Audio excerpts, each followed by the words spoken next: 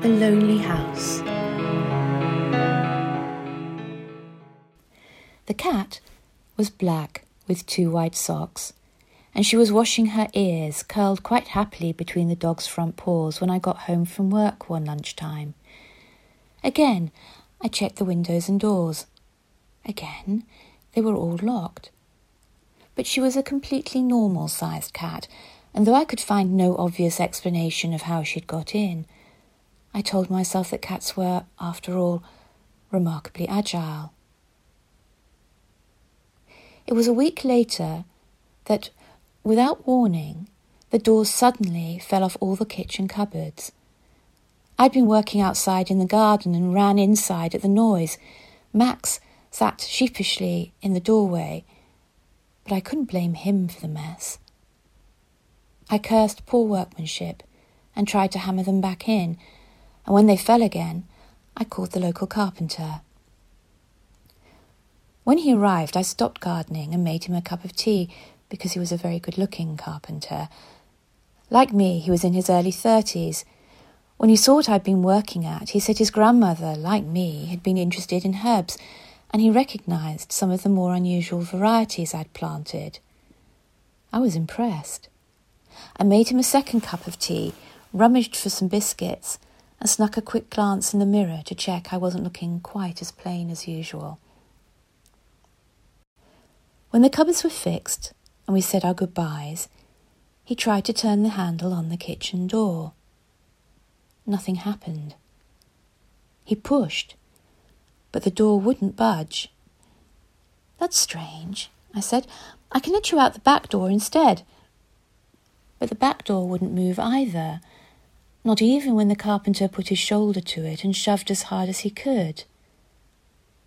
We tried those doors for 2 hours.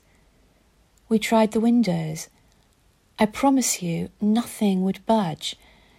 By the time he took his screwdriver to the hinges and removed the kitchen door itself, we'd run out of things to say. His temper was wearing thin.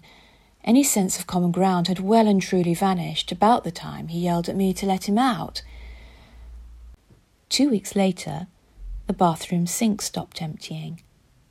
The plumber arrived, also attractive, also very good company, until about 3 hours into our imprisonment in the bathroom, he grabbed a chair, smashed the window, and climbed onto the flat outside roof, then lowered himself down onto the lawn and started moving fast towards his van.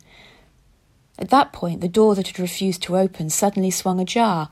I ran down the stairs in time to see his van disappear fast down the lane. After the chimney sweep was trapped with me for an hour and a half in the bedroom, the vicar came to call.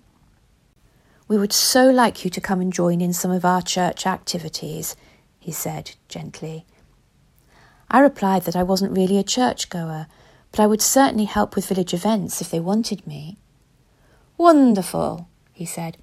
"It must be quite difficult for you living alone. You don't have any neighbours here, and, well, sometimes, we all have our eccentricities." He stayed for half an hour.